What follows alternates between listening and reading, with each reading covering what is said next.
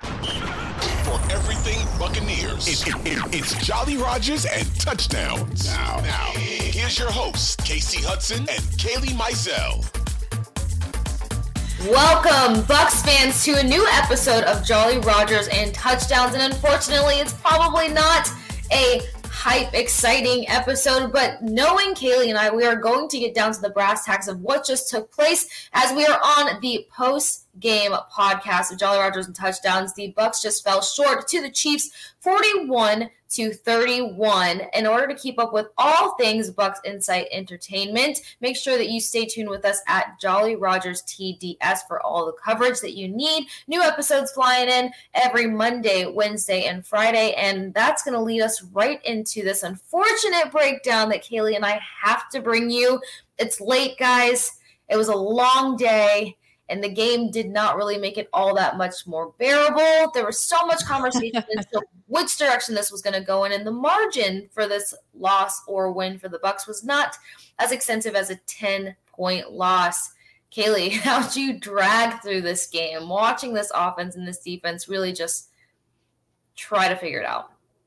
Yeah, I mean, Casey, it was a long game. It felt long. What's weird though is I just looked at, I have like all the stats and everything pulled up. And I know we're going to get into some things here in a minute, but I mean, I guess why not jump right into it? So the Bucs lose 41-31, Casey. And really, when you look at this game and what transpired, they didn't come out of the gates the way that they needed to, especially on offense. I think different people have different points and frustrations, and I think those points and frustrations are fair. And I think that we saw less out of the defense in this game than we have seen in prior games. We're going to get to the defense in a little bit, but Casey, kind of honing in on this offense. It's not that the offense wasn't able to get anything done at all, Right. This offense, they scored 31 points. That's more than performance yet. Yeah, that's the most points they've put up so far. The amount of times they were able to get to the end zone, the most touchdowns they've had in a game so far. But really, what I think is something that really, when you look at how this transpired, that really truly did them in, and again, we're honing in specifically on the offense. Casey, in the very first quarter, Kansas City goes out there and they put up 14. Tampa Bay gets 3. And they just dug themselves a hole that was too far to come back from. And we've seen this team and we've seen Tom Brady dig themselves out of holes before, and they tried to do it again.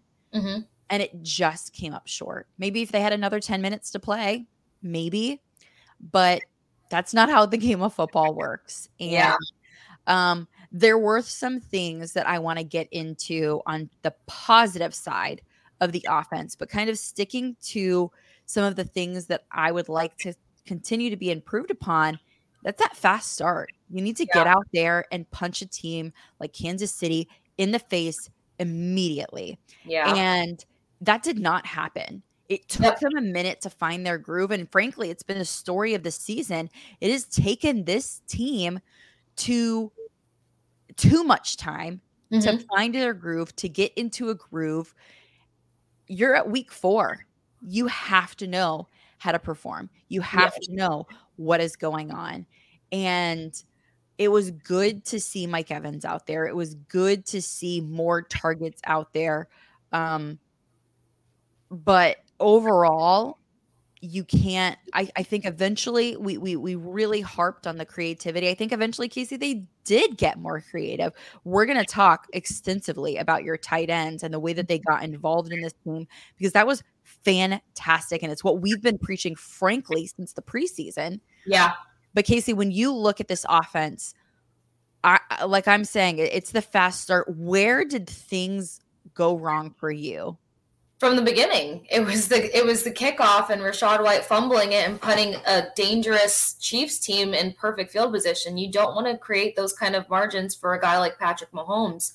I was talking with our producer before we got on the show. When you pay attention to this Chiefs offense and how sharp Andy Reid is, he can really use Patrick Mahomes as a weapon against you. So they got off to a bad start to begin with. I think that kind of mentally shook everybody. You can tell that they were trying to give confident mental reps to Rachaad White throughout the game, which ended up helping because Rachaad White found the end zone for his first NFL touchdown. But it started with that fumble in the beginning. It started with back-to-back issues on the offense. And while slow start, fast start is typically the go-to conversation there, for me it's a little bit different. I don't think that it was a slow start. I think that it was a misconstrued and under-strategized opening execution. Because when you look at the fact that they came out there and tried to do the same things that they have always done, that they know that a team is going to game plan for because they've seen it on film over and over and over again, it going to Leonard Fournette time after time after time after time. Leonard Fournette is amazing. Touchdown Lenny, SNF Lenny, whatever you want to call him, he's brilliant. He's great. We love to see a great Leonard Fournette game. That does not mean that you become a predictable play caller and keep passing the ball off to him as if a defense is not going to be prepared to shut it down. I think that they said that it was a -3 for rushing yards in this game, which is just a travesty. Are you kidding me? We talked last week about the fact of where is Keyshawn Vaughn? Where is this ability to split things up a little bit? So within this creativity, you also have to start putting accountability on the shoulders of other players to get you across the 50-yard line, for crying out loud. So it was a bad start. While it was a slow start, it was a very uncreative start, as you and I talked about. It was bad strategy. You came out the gate using the same old thing, thinking that it was going to work against a team that's a team stronger than the first 3 teams you've gone up against. Yeah. How are you is ranked in the top 5 and a lot of people's rankings. Of all the games that you should have had a better approach to, this was not it. And, I understand that there was a lot of question marks about who was going to make it through the limited participation throughout the week and actually be ready to go for the game. But I think we all actually genuinely knew that Chris Godwin was going to push through. When he starts hitting limited participation in practice, Godwin isn't the kind of guy that has to be doing full practice 3 days a week. He's well and within this system. He's got the chemistry with Tom Brady. He's a crucial asset to this team. When you see him lining up for limited participation, you can bank on the fact that he's probably going to go. Same thing with Julio Jones. That conversation, the only time that these guys took off is when they had a rest day, and Todd Bowles said 2 weeks ago that every player is going to get rotated in for a rest day because it's within their best interest. So you knew what guys were going to go. Why did they not come out the gate, knowing the Chiefs don't have the strongest secondary, and try to spread the ball across the field immediately? They come out and attempt to run. That's where I'm frustrated. Not even as a spectator, but even as a supporter of the Tampa Bay Buccaneers, because that was just stupid. I don't have another word for it other than stupid. You hit the nail on the head, Casey. You said it was unstrategic. That is unstrategic, plain and simple. And we talked about, we wanted to see them implement the run game more. But we specifically said you have to get creative with it. You can't just keep sending Lenny into piles and piles of people. And at a certain point, A, you're going to damage him. B, it's not getting you anywhere. It's not doing any good. It's not moving the ball. Our producers equally frustrated and is chiming in. Even the passes to Lenny at the beginning, they're all just dump offs. And it just seems like this is an opportunity at the very beginning of the game to move the ball down the field, to really get creative, to go for some long throws, to do something. And that didn't happen, Casey. Yeah. And I'm looking at the possessions in the first half, and it's of the possessions that Tampa Bay had, they scored on 3 of the possessions. 3 of them were either a punt or a fumble. They had 2 fumbles in the first half. And you compare that again to Kansas City, they had 1, 2, 3, 4, 5 possessions in the first half, and they scored on 4 of those. And you just can't dig yourself into a hole like that. You have to be competitive. And especially when you're facing a high power offense, you have to meet that team with strategy. You have to be strategic. And the offensive game plan, especially to start, was not strategic at all in thinking about who their opponent is and how to actually game plan against that opponent. And what speaks volumes is that you come out, you try to do the same song and dance as you've been doing before. You play into the predictability of what a team is planned for against you. And then when you finally, when it snaps, because something else to take into consideration that I hope Bucs fans notice, we were all so excited to see Mike Evans, 13, back up on the field. Yeah. Count, if you ever go back and rewatch this game, probably don't want to, watch how long it took, bless you, to see Mike Evans finally get a pass, finally get a reception. It was so dragged out before they started involving anybody else. And he's one of your main guys. So even if you wanted to do the same old run game situation, why is it that by the 4th or 5th snap that it's not going to Mike Evans?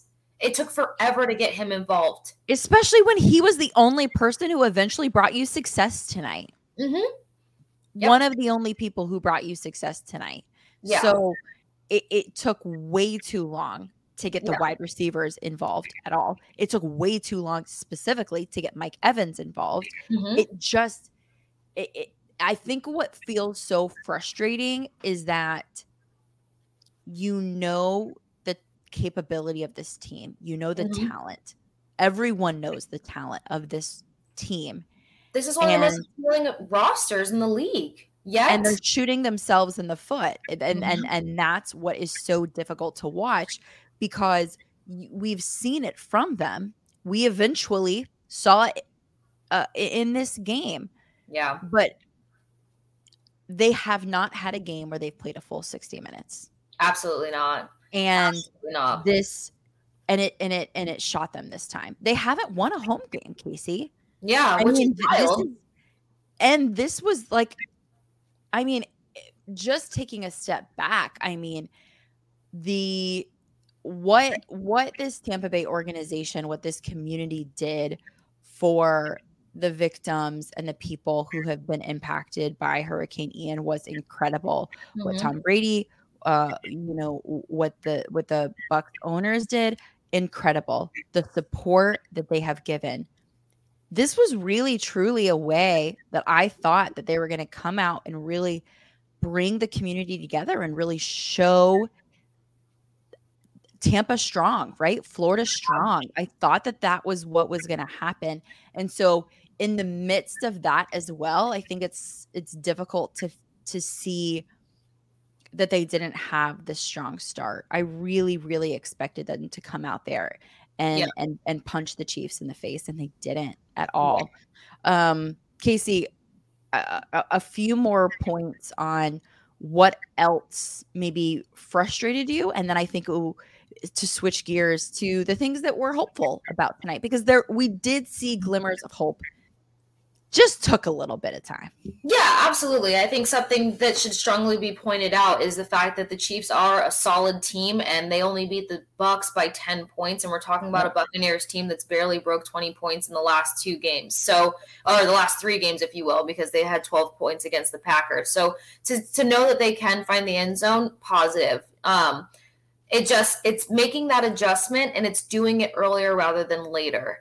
That's kind of what that's going to be the big conversation now, when that adjustment needs to be made, and figuring out how to just have a quality adjustment from the beginning of the game. At this point, after the Packers game and after tonight's loss, there has to be a conversation between Bulls, maybe even bringing consultant Bruce Arians and Byron Leftwich, and talk about how you properly open up a game and assess the defense that you're going against.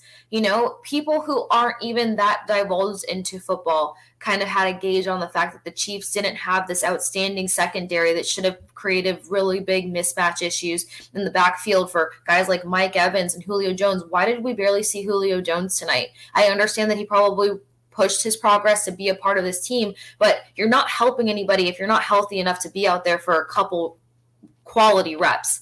I think Julio Jones had 2 catches, maybe 1 catch and 1 miss, and that didn't help this team at all. He shouldn't have even been suited up if that's the case. So it's just making better decisions. It's better decision making.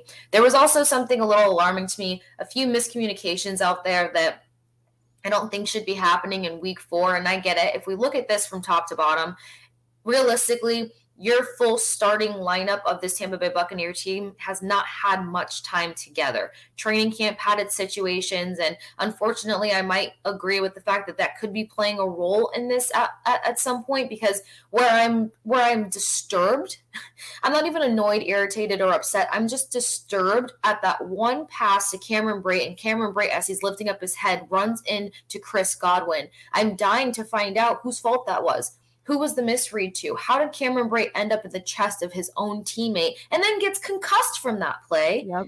Or goes into concussion protocol, if you will, and can't even contribute to this team anymore, and he's been a helping factor. Yeah. He's drawn in a penalty in the past 3 games, which has been beneficial to this team by a minor margin, but still, Cameron Brate, all reliable, as I like to call him, whether you love him or you hate him, he's been a part of this team, and he's been a workhorse, whether you like it or not. And to see that happen, it's ridiculous. It's ridiculous. So somebody ran the wrong route. Somebody didn't lift their head up on time. I understand that the Chiefs defense kind of cornered Godwin in there, so he couldn't continue to move along forward, but there was something that didn't work out there. And that wasn't the only miscommunication of the night. It's just the biggest one that resulted in you losing a player that could have helped this team, I don't know, minimize the margin.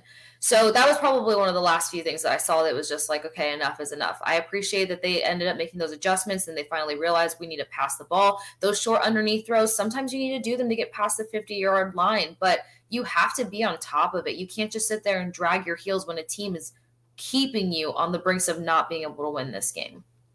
Yeah, you can't. And you hit the nail on the head. At this point, something like that, something like miscues and miscommunications and misrunning routes, so much so that someone gets injured, it's not acceptable. It's not acceptable at this point in the season. Yeah.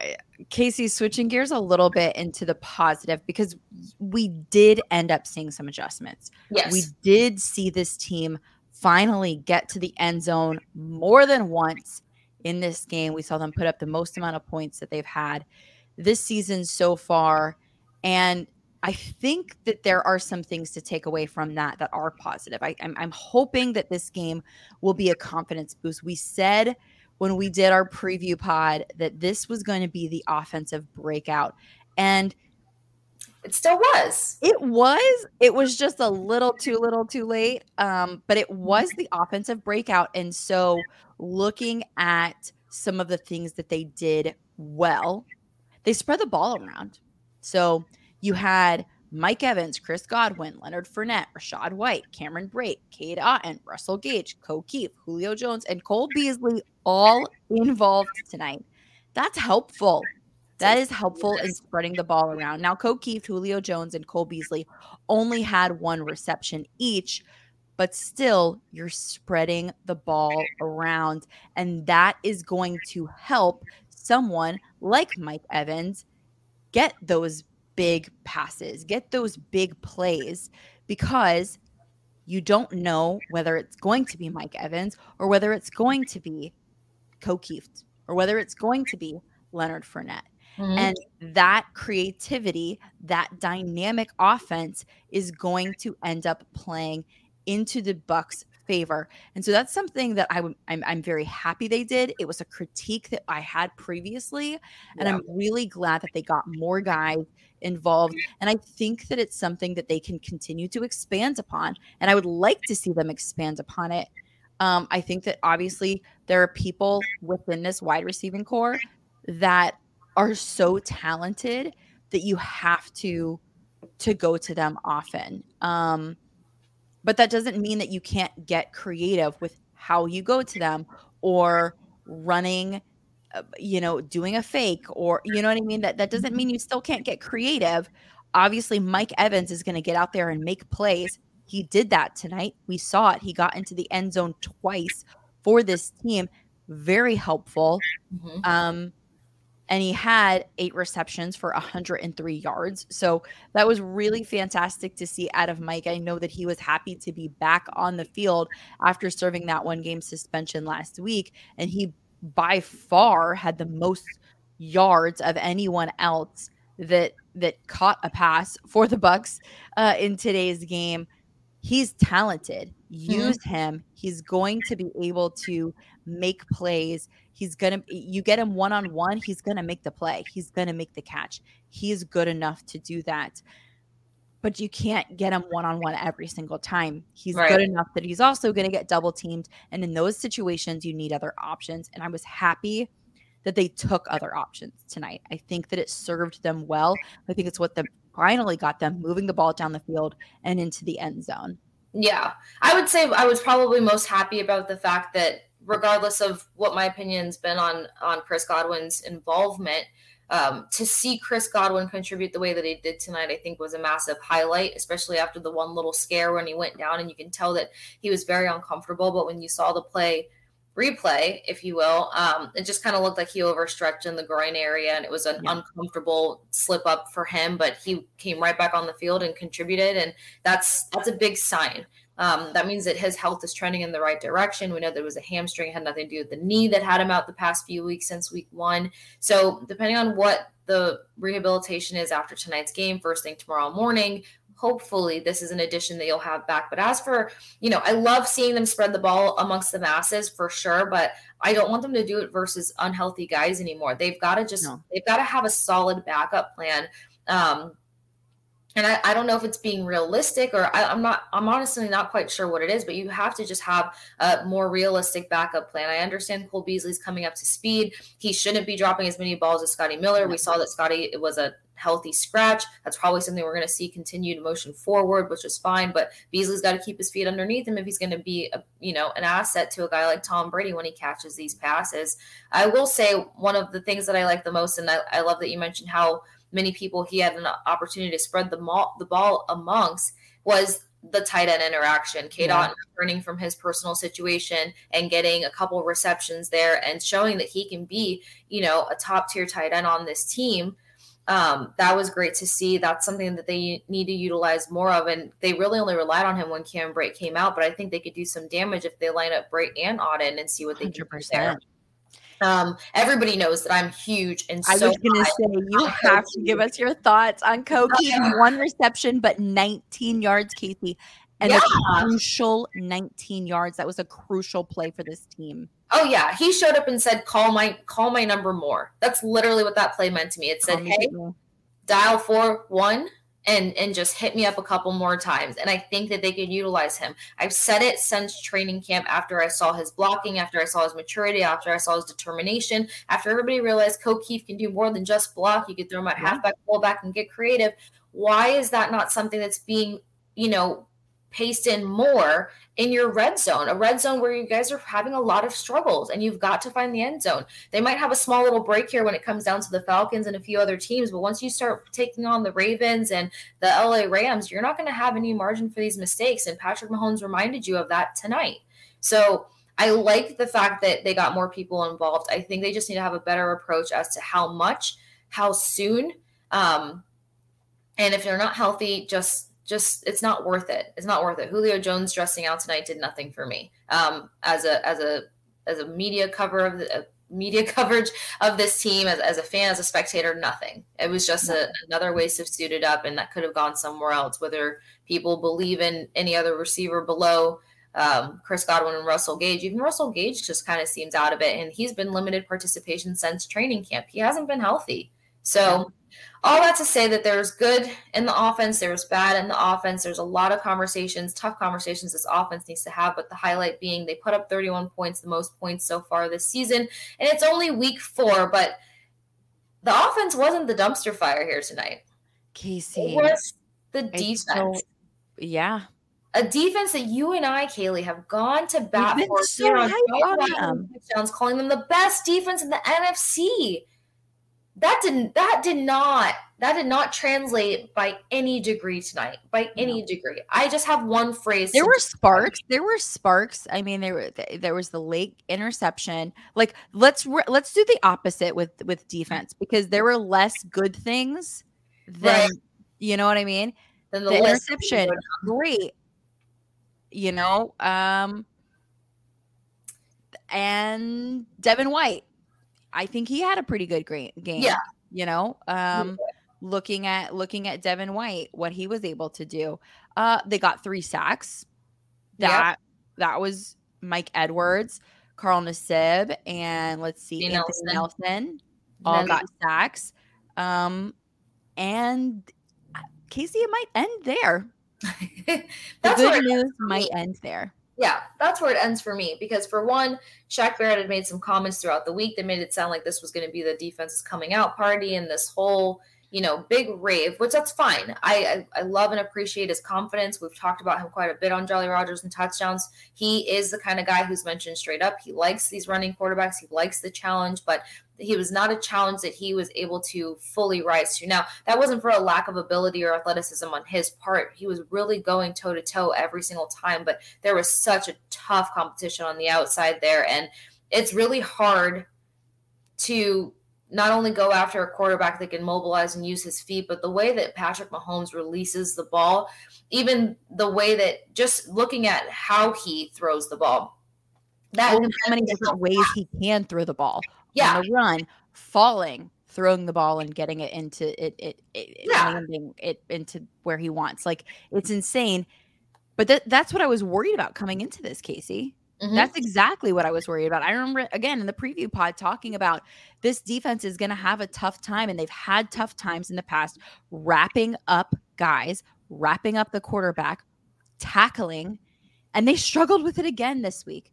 They struggled with it again. You look at the numbers and the way that they were able to tackle last week versus this week, and it's night and day different. The most disturbing part about it was seeing small running backs like McKinnon and Pacheco taking 5 Bucs defensive players with him in order to finally get him down on the green. That was what astonished me the most. Yep. You're talking about size and frame and strength comparison, and this guy is just dragging multiple Bucs jerseys through the masses, and that was tough. I couldn't wrap my brain around it. You're supposed to be one of the best run-stop defenses in the league, and didn't look anywhere close to that tonight. They were able to run the ball on this Bucs defense way more than almost any other team. I mean, just to kind of put it into perspective, it was Edwards-Helaire that had 19 carries for 92 yards. 92 yards. That's just one guy. That doesn't talk about Pacheco, who was another guy taking down so many Bucs jerseys with him, 11 carries for 63 yards. Patrick Mahomes himself, 34 rushing yards. That total right there, they've barely come close to letting that up in the first 3 games. And they just face a Packers team that has 2 very dynamic running backs in Aaron Jones and A.J. Dillon, and that embarrassment didn't even happen. You knew coming into this game that this was a team that likes to run, that they were going to try to run the ball on you. Well, not 100%, because when we talked in the game preview, we said that we weren't expecting much of a run game out of the Chiefs. We thought that they were going to, try to spread the ball, because why try to run against one of the best run stop defenses? And they came out hot with Travis Kelce. Now that is something that I kind of thought was going to happen. Travis Kelce had a waywardly, low reception game, 5 receptions versus a Colts team that, we didn't at the time think had a better defense than this Bucs team. All that to say, they come out and Travis Kelce was just drilling it to them. So they didn't even have to pivot to the run game. They didn't. They did it to keep the creativity, to keep the Bucs guessing, because every time the Bucs thought that they could figure something out, they either ran the ball, went to Travis Kelce, went to Gray. Who the heck is Gray? Scantling. What? It's just that you start popping these guys' names out of hats and stuff, and they're making plays on this Bucs defense that we're raving about 72 hours ago. Yeah, it's ridiculous, and you're right. We did talk about that it was questionable because previously they hadn't had a very good run game. Mm-hmm. Patrick Mahomes, I think, last week had the most rushing yards from the whole team. So it's surprising they had almost 200 yards in this game, but it's surprising that the Bucks defense let them do that. Like they couldn't cover the gaps. They couldn't wrap guys up. They couldn't bring players down. And it just the spark that we have seen, the light that we have seen, the way that the defense has put the team on their back, it wasn't there tonight. It wasn't there. The Chiefs had over 400 total yards. They were 12 of 17 on third downs. So in terms of third downs, this Bucks defense, almost irrelevant. Irrelevant. Non-existent. They started pulling ghost moves in October really early and James and I talked about this previously for a second, is, Andy Reid, brilliant guy, and he takes risk. He's one of the top coaches to try to make a move on fourth down, and he's really confident in his quarterback to do that. And Patrick Mahomes, like you said, whether he's falling, running, whatever the case may be, he's going to release that ball, and I'll go with 8 times out of 10, it's going to be caught on the other side between Travis Kelce. I think everyone kind of got caught up in the narrative of Tyreek Hill not being a part of it, but they still showed speed on that offense tonight. Yep. They showed a lot of grit in the run game because look what they did. And then Travis Kelce, being one of the top targets you should always be game planning for, had himself a game.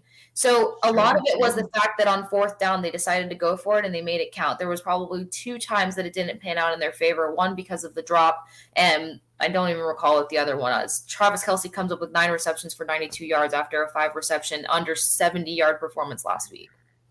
Yeah. And Casey, when I think about how this happened, because really that's what it comes down to.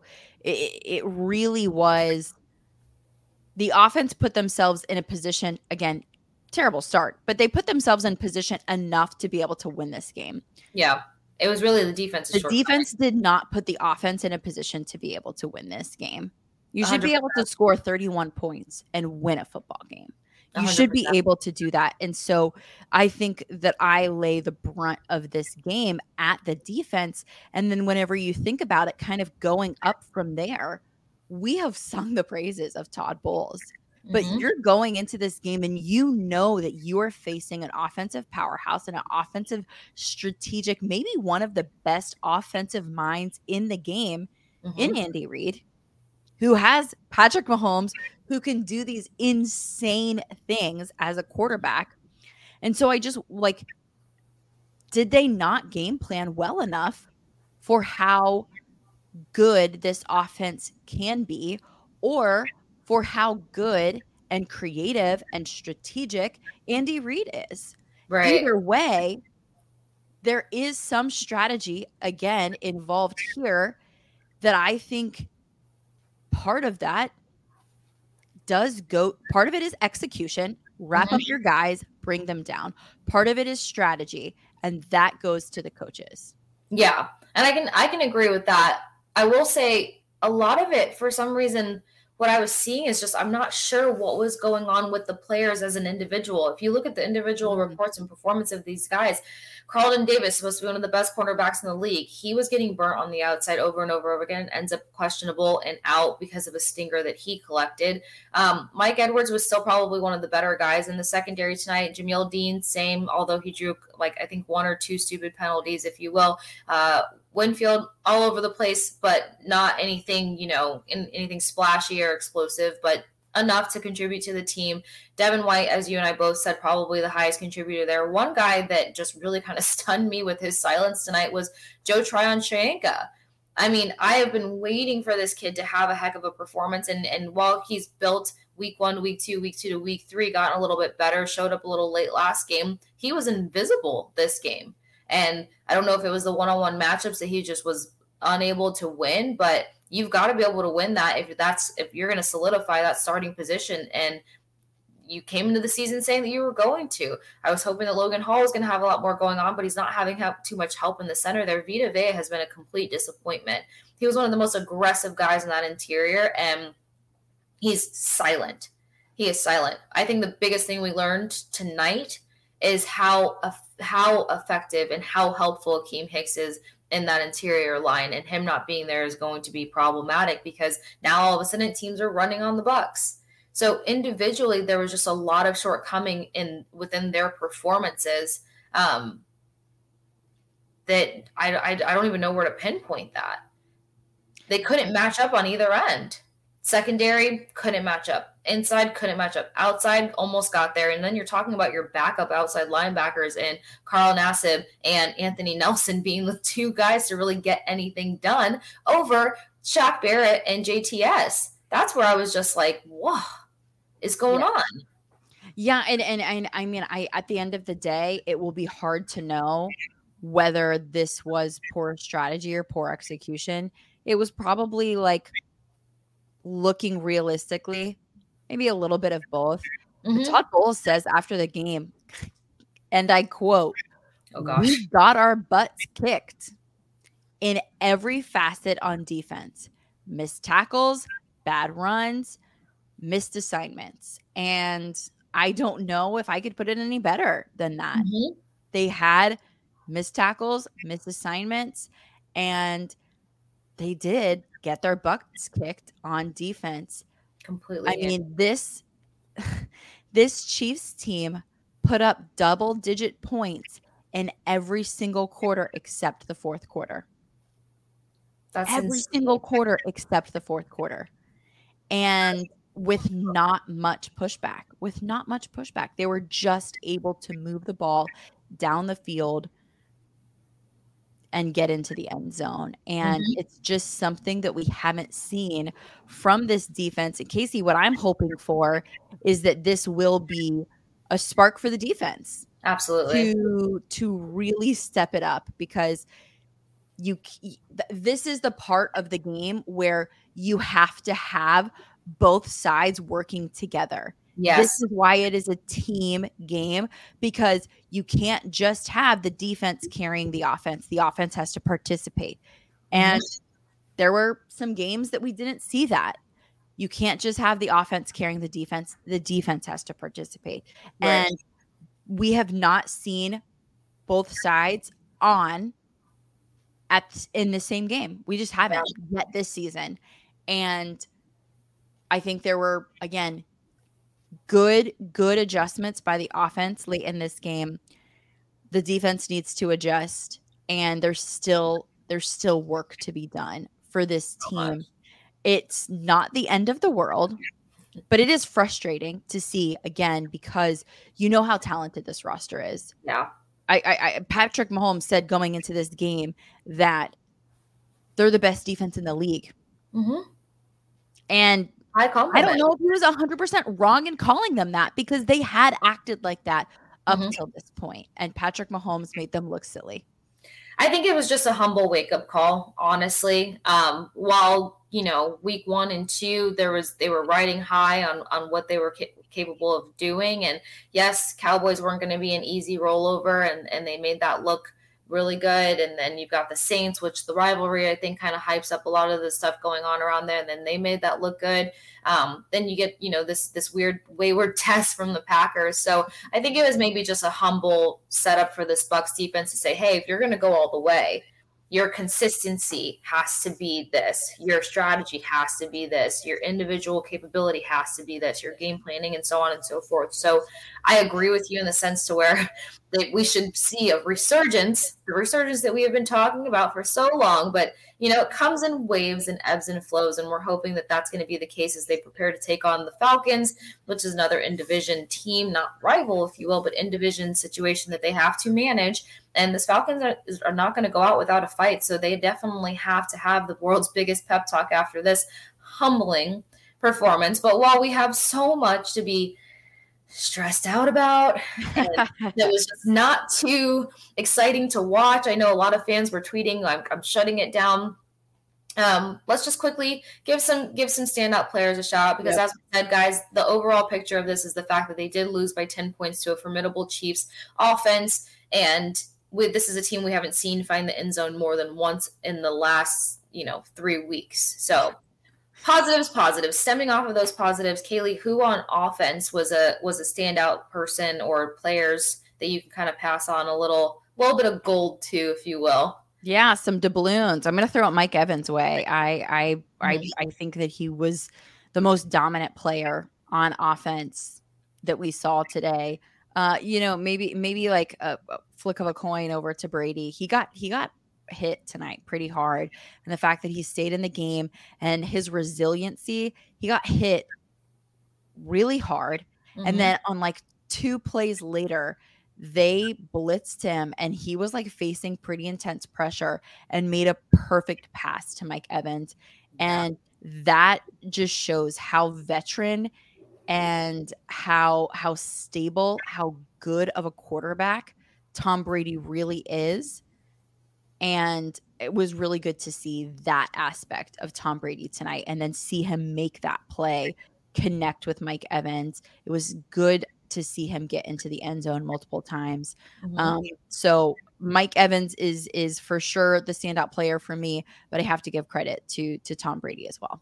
Absolutely. I couldn't agree with you more. Tom was definitely going to be one of mine for the way that this offense got started. He wrapped up a game with 385 passing yards, 3 touchdowns, banged up shoulder. The fingers, whether he downplays it in press conferences or not, have still been taped up and probably irritating him. So he's a tough guy, something he doesn't have to be going through at 45, but he's choosing to. And all of this, he very much kept his demeanor and is, cool, calm, collected. You didn't see any outrages going on the sidelines for people that typically like to hyper focus on that. So I definitely want to give Brady, a standout player award. It would be a completely different game if he was not in the pocket. And that's something that has to be acknowledged, whether we like how the game played out or not. And then of course, come on guys, I gotta end the night on a little bit of a positive for me. O'Keefe, get some gold, bud. Put your hand in the treasure chest. Fill up your bag and have a good night's rest tonight, pivoting into a new week and a new opponent for week 5 because he deserves it. I want to see more O'Keefe action. I've been saying this forever. We might get a little bit more. I think he established some confidence from his teammates, all the way through the coaching staff to get that 19-year-old pass. That was big. They thought that this kid was just going to come in and block and create waves for guys like Leonard Fournette and Keyshawn Vaughn and Rachaad White, but turns out that he can do a little bit more than that. And I think that he can actually contribute in the red zone to this team. So I just got to give it to O'Keefe. I'm on the Keefe train. We all know this. Chief Keefe, you're my boy. He looked good doing it too, like the push off and the catch, and it was great. It was really, really great. His body so well. He really did a lot more here for him. But then here's the tough part, Kaylee. Who do we pick as a standout player? I don't know. Defense. That's a big question mark. I'm Devin White. I guess. I don't know. I would rather go back to the offense and give another little shout out to Tristan Wirfs because I think that there was a lot of gapping tonight that he did. And even in that third touchdown by White getting in, like he really held some guys down to create some space. And he almost looked shook up for a second after one of those plays. That was a breath taker, if you will. But yeah, but I think he really helped. So I just wanted to give him a little bit of credit there. Yeah. Defense, crickets. I don't know. You get like a hydration IV, but no doubloons because no, absolutely not. Sorry. Our producer said no. We love. Nope. I don't care if you got the only interception of the night or whatever the case may be, because you know why he lost out on getting any treasure from Jolly Rogers and touchdowns. The way that the timing of the game, the timing of his interception was a little too late, regardless. You don't go to the sideline and start chirping off and putting on a show for somebody who you're only in there because Carlton Davis is out with a stinger. So you're not even playing this whole game. So it's not even like we've seen all these massive tackles out of you and all of a sudden it paid off. No, dude, you came in late. You finally got a read on a play, something that we were hoping that you would do 2 years ago, inconsistently a year ago, and now you do it too late, and then you go mouth off on the sidelines? Absolutely not. No SMB love. Oh, that's funny. That is so funny. Casey, tell us how you really feel. Casey, that leaves us with just one segment. It is time for someone or maybe a few people to walk the plank. And it's something that we haven't gotten into yet because you try to stay above the noise, Casey. Mm-hmm. And I'm not going down to the level. And as a side note, I at this point, this person's gonna walk the plank. It's AB. You don't post a picture on online of you and someone's wife insinuating 2 hours before kickoff. Whenever you're in like checkout line at Publix and there's like on, all the tabloids, like stuff about Brady and Giselle and whatnot. Like it's out of hand. The media coverage of their marriage and what that is. So walk the plank there. But then for AB to jump on that and try to get and insert himself into this narrative surrounding Tom Brady and that he's not the same. I mean, frankly, I don't know what's going through AB's mind. I'm not going to try to pretend to know what's going through his mind.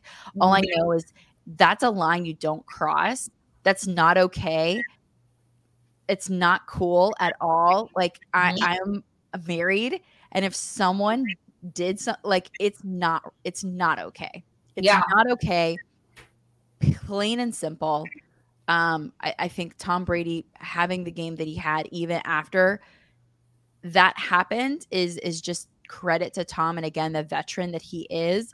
But AB walked the plank, and that's not saying that I think that like AB needs help. Like I think he's clearly not super stable. He's not well, and he needs some help.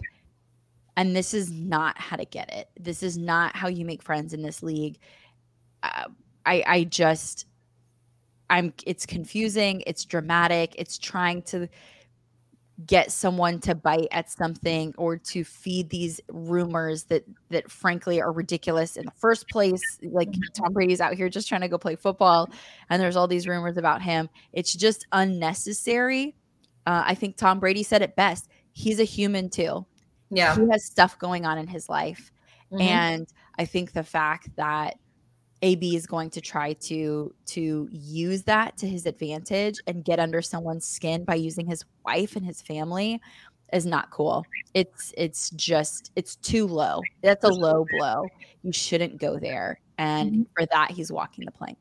Yeah, I mean, the reality of it is that AB already hit below the belt months ago, and now he just continues to try to add salt to the wound, and it's a mental warfare that he's attempting to play on Tom Brady, somebody who hurt his feelings. This is what it's come down to at the end of the day.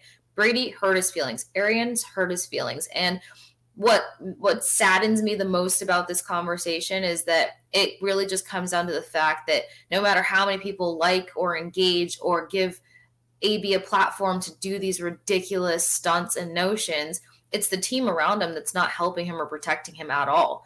No. And unfortunately, I wish that was something that AB can just sit with himself and figure out. Like, these people that are gassing you up, these people that are riding on private planes with you, these people that are liking your posts, they're not supporting you. They're not helping you, because helping him would be getting him off social media until he gets the help that he needs. Because I said this to James earlier, if this was a different player, if this was Mike Evans and there was a post of a picture with a guy with his wife before the game, this wouldn't be something where it's a turn the other cheek or handle it in your own personal time. Mike Evans, that would probably go to a violent place. It would turn into a whole different situation. This would get blown up in a whole different way. So he's also taking advantage of and abusing the fact that it's Tom Brady, somebody who tries to be a class act in the public eye. You can tell that he is exhausted from defending or not wanting to defend himself to people who it's none of their business of what he's been going through in the past year. Call it what it is. So he's just really taking advantage of the fact that it's Brady over anything else. And he's trying to get the kick.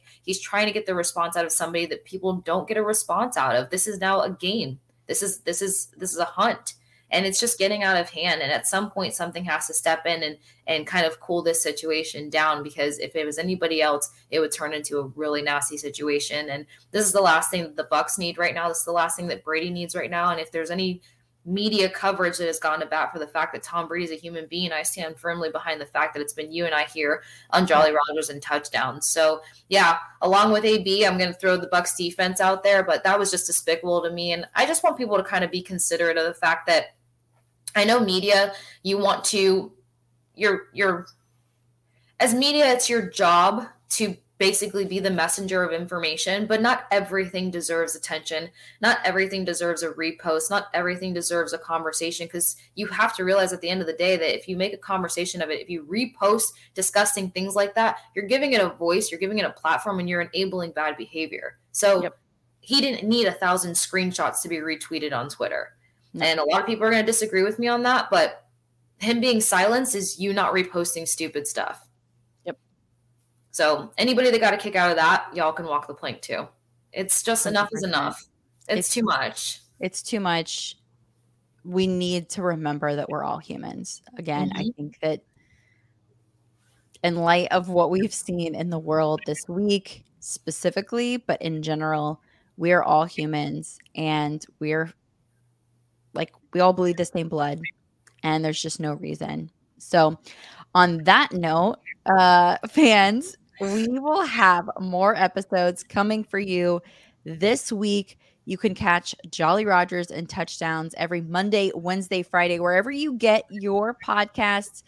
But we know that you want to get them on the Odyssey app, so be sure to download that from the App Store. You can get it there, and then turn on the auto download, because you're going to want these episodes getting into your inbox first thing every Monday, Wednesday, and Friday, when you're taking the kids to school, when you're drinking your cup of coffee, when you're on your way to work, when you're at the gym, whatever you're doing those mornings, you're going to want to get the latest and greatest information on the Bucs, and that is Jolly Rogers and Touchdowns. Thank you guys so much for listening. You can find us on Twitter and Instagram at Jolly Rogers TDS. I'm Kaylee Mizell. You can catch me at Kaylee Mizell on social media platforms. Casey Hudson was fabulous today, and joining me as always, it can be found at The Sports Case. That's KASE. Thank you guys so much for joining us. Huge shout out to our producer, James. We so appreciate you. You're the best. Thank you guys, and we'll see you next week.